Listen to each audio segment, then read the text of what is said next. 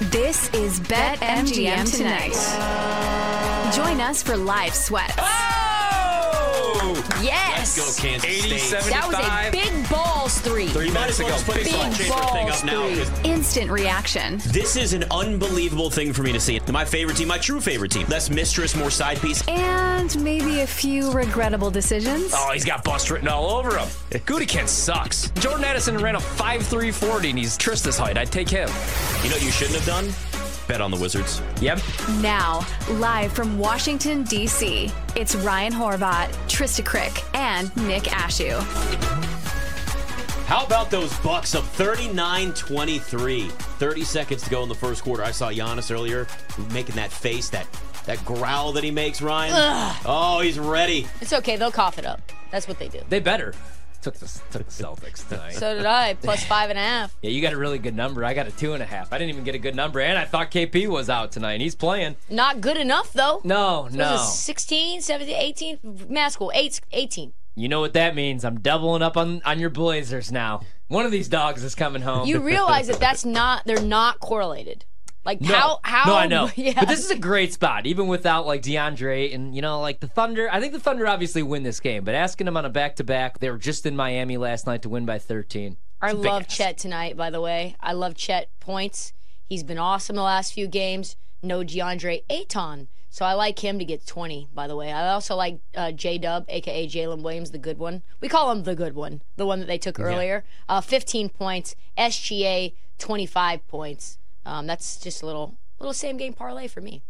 J-A-Y Jalen. You can also do that. The J, right? He's the he's the J-A-L-E-N. J-A-Y Jalen is the other one. See, how you know is that the bad one has the janky name. Okay. We took later and isn't really a 5, isn't really a 4, shouldn't really be getting minutes. I wonder if one is J and one is Ja in practice. I don't know. By the way, they did pass on your team, your quote-unquote mistress team. Mm-hmm. The Wizards did pass on Jalen Williams, J-Dub, for Johnny Davis. Just wanted to let New regime, Trista. New regime. First the Commanders, then the Wizards. Nick's already there. Everything's working out. It's all going to turn around because the Nats are going to be bad for another decade. So Bob Socci jumps on with us. He's been the voice of the Patriots for a decade and has known only one coach, as most people have for 24 years, as the head coach of the New England Patriots, and Bill Belichick, but not anymore. I could just ask a simple question here. How surreal is it that this has actually become official now that Bill Belichick is moving on? Well, I think it'll be real.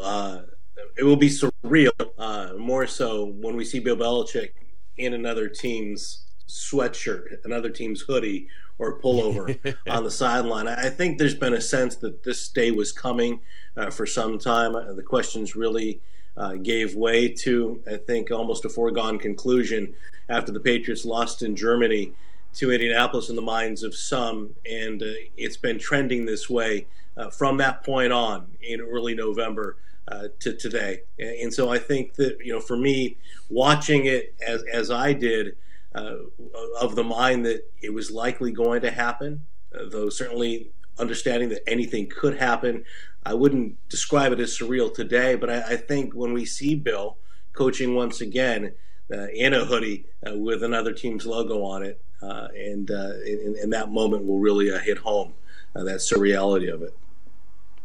Bob Kraft's press conference today, I felt, was really honest, really candid. Obviously some stuff that he didn't want to get into, but it's been said that Bill Belichick, the GM, is what got Bill Belichick, the head coach, fired. Some of these decisions in the draft, passing on A.J. Brown for a guy like N'Keal Harry, for example, there's been many of those decisions, I'm sure, as you know. How true do you think that is? Well, I think personnel is the biggest issue with the Patriots. I think Bill Belichick is still a brilliant football coach. And I think he demonstrated that in a lot of games this season that the Patriots lost that hinged on turnovers, poor decisions by the quarterback in particular, but affected by a lot of the pieces around him. The lack of talent at wide receiver, the lack of protection from an offensive line that really was patchwork to start. And when you talk about those two areas specifically, up front on the offensive line and at wide receiver, those were two areas of great concern really the last couple of years. And I think areas that had been depleted over time because of poor drafting. You alluded to A.J. Brown. And the Patriots, of course, taking N'Keal Harry, first round in 2019. Or you can go back to just last year's draft and selecting Tyquan Thornton in the second round, a speedster out of Baylor with a very slight build and a lot of questions surrounding him. And he's a guy that now, with 2 seasons under his belt, has been a bust. But it's also been personnel decisions through trades and free agency, allowing Jacoby Myers, a guy that you hit on as an undrafted free agent and developed into a very reliable receiver. The favorite receiver for Cam Newton and then Mac Jones over the course of his last 3 years as a Patriot, really a prototype of Patriot player, developed as an undrafted kid, comes in, works hard, does everything they ask of him, but he's not rewarded with another contract. He goes out the door through free agency, and then they sign Juju Smith-Schuster. And they sign him, of course, coming off the knee injury from a year ago, with plenty of red flags about his physical state, and it turned out to be really a disastrous move for them. Bob, where do you think the best fit for Bill would be, right? I mean, because obviously he could still coach defense, and maybe him and Josh McDaniels are a package. We hear the Atlanta rumors, and they have a pretty electric offense. They just need a quarterback. We hear the Washington rumors, the Chargers. I think he'd be really good, and they have Justin Herbert. They just need some help on the defensive side of the ball. What do you think best fit would be right now at his age, where he's at in this stage of his career? Well, I think it really depends on whether Bill truly wants to exercise the kind of control that he's had, or if he's going to stick by the implication that some inferred from his statements on Monday in his final press conference with Patriots media, that he's willing to relinquish or at least discuss how he can work with a group collectively in terms of decision-making, personnel decisions.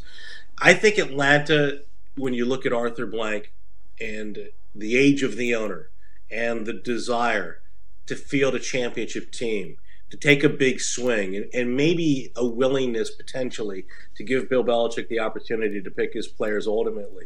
And you mentioned some of the pieces they have on offense. I think there's some pieces there defensively too.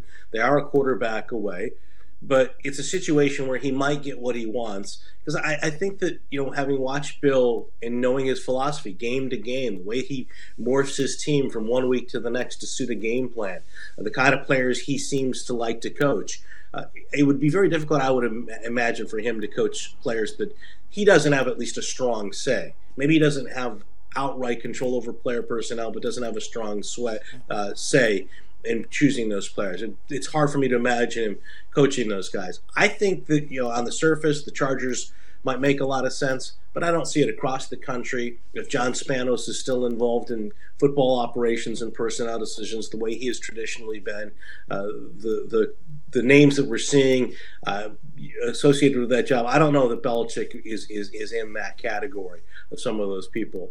I think Las Vegas is one maybe to keep an eye on. That one could pop up. I wouldn't be shocked about Tennessee, frankly. But I think Atlanta is clearly right now the team most people are talking about. Talking to Bob Socci, BetMGM tonight. So let's look at the future now of the Patriots. A lot of reports out there that Gerard Mayo is the next guy in line to take this head coaching job. He's kind of been looked at over the last couple of years. From the outside, we've heard at least they're kind of grooming him, looking at him as a guy that could be the future head coach. Do you think that's the guy that gets the job? Is there anybody else that you think that maybe could fit that position for them? Well, I think there are potential fits. I think Mike Vrabel is a guy that makes a lot of sense, speaking of Tennessee.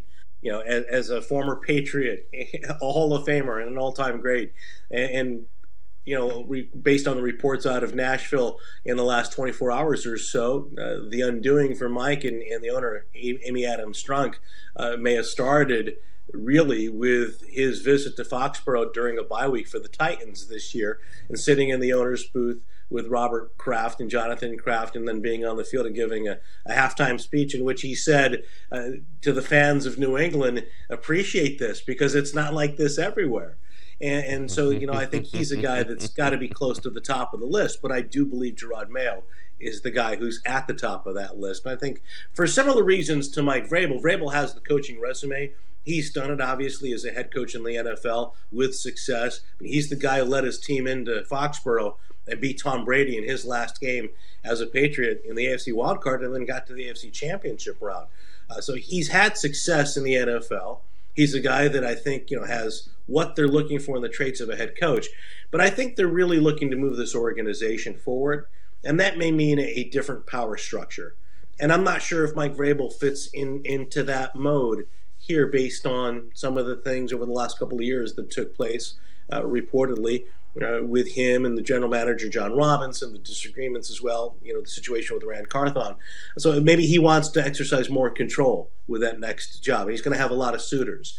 I think Gerard Mayo makes a lot of sense because not only does he have a lot of the qualities of Mike Vrabel, former linebacker for the Patriots, a very good player, especially when he came into the league when he was healthy, AP Rookie of the Year, but a leader. He was a second-year captain. He's incredibly intelligent. I mean, this is someone who can, I think, relate to the Crafts on a higher intellectual level than most football coaches and most people in general.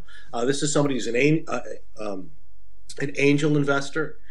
He retired from professional football, became vice president of business development for Optum Healthcare, United Healthcare. He's very comfortable in that world, that environment. He's very forward-thinking. I think somebody who has a lot of the Belichick instilled coaching traits and philosophies related to the game, but also brings that business experience and a willingness to think outside the box and try to come up with creative solutions to solve problems in the business world. And I think would be someone amenable to working collectively, within the kind of power structure they're looking to, I think, create here as they try to move the organization forward. Bill had a very small coaching staff. The Patriots don't have the size of an analytic department that most of the organizations today have. They've got a lot of restructuring to do, I think. And Gerard Mayo, to me, is somebody who brings a lot of the consistent qualities, the trust factor that the Crafts would have. Robert Kraft took him under his wing at a very early age when he came into this league as an NFL player and an aspiring businessman. And so I think there is a strong relationship there, but also he can be an agent of change in moving the direction forward the way I think that it needs to be moved in that direction. You mentioned changing power structure, and Bob Kraft talked about that today as well, and the fact that he couldn't keep Belichick on in any capacity because there would have been a lot of confusion about who should I go to? Is there going to be some hurt feelings? Is there going to be some power struggles? And they asked him what the, organizational game plan is. Are you getting a GM first, or are you getting a coach first? And he was pretty squirrely about answering that. One of the GMs or assistant GMs that's sort of a hot topic or a hot name right now is Adam Peters from the Niners. Do you think that would be a fit, or are there other names that are probably higher in consideration? I think there's certainly other names out there, but I think Adam Peters is one that has come up repeatedly. He's another guy who's going to have a lot of suitors, it seems. But when you look at, I think what they'd like to do, and again, this is just my intuition, my sense, I think there's a comfort level with Patriots guys who've been here and been part of the Patriot way, the proverbial Patriot way. That doesn't necessarily mean they're wedded to bringing in, the next guy in the pipeline of Bill Belichick disciples, guys who've only been around the Patriots organization, promoting from within. Elliot Wolf, for example, he's a guy in player personnel whose name has been mentioned as a potential candidate for that general manager role. Was once a candidate to take over in Green Bay and follow in his father's footsteps. So there are people in-house, but I think Adam Peters is one who brings, again, those qualities of having been in the Patriots organization and understanding the culture of working for the Crafts, but also would now have outside experience having been elsewhere and a successful elsewhere at that to see how it's done. I think in the NFL today, to me, it seems like there has to be collaboration between general manager and head coach. But at the same time, I think the idea of having a head coach who's the personnel czar, as you mentioned, I mean, Robert today seemed to lay out the groundwork that would, point this team in a different direction as opposed to the way they've operated since Bill got the full control after the third Super Bowl championship. Bill, we only got about 60 seconds. Moving away from Bill really quick, do you think there's any shot Mac Jones is behind center as the starting quarterback for the Patriots? My favorite exercise is to look at his and then Trevor Lawrence's numbers because there's not much of a drop-off actually from Mac Jones to Trevor Lawrence. Or do you think they move up, try to get a guy like Jaden Daniels? What do you think that looks like next year? Yeah, I think a lot of it depends on who is the head coach. I mean, and I think that what's Mac's value? I mean, they held him out of the last game. They made him inactive as the third quarterback. To me, that was as much about just let's protect this asset. We're not going to put him in the final game. I think Mac could use a fresh start. It certainly did not go well here this year in any respect, and it was a carryover from last season. I was asked earlier about the roots of this decision being personnel and so forth. I think also was the coaching decision last year, a big part of it, making Matt Patricia and Joe Judge, the offensive coordinators. And Mac Jones is somebody that could use a fresh start. But I wouldn't rule it out because I think he does have some strong allies very high up in their organization. And he's young and he's cheap. Bob Socci, voice Bob. of the Patriots on a very, very busy day. Appreciate the time, Bob. Thanks for coming on. Thank you. There's BetMGM tonight.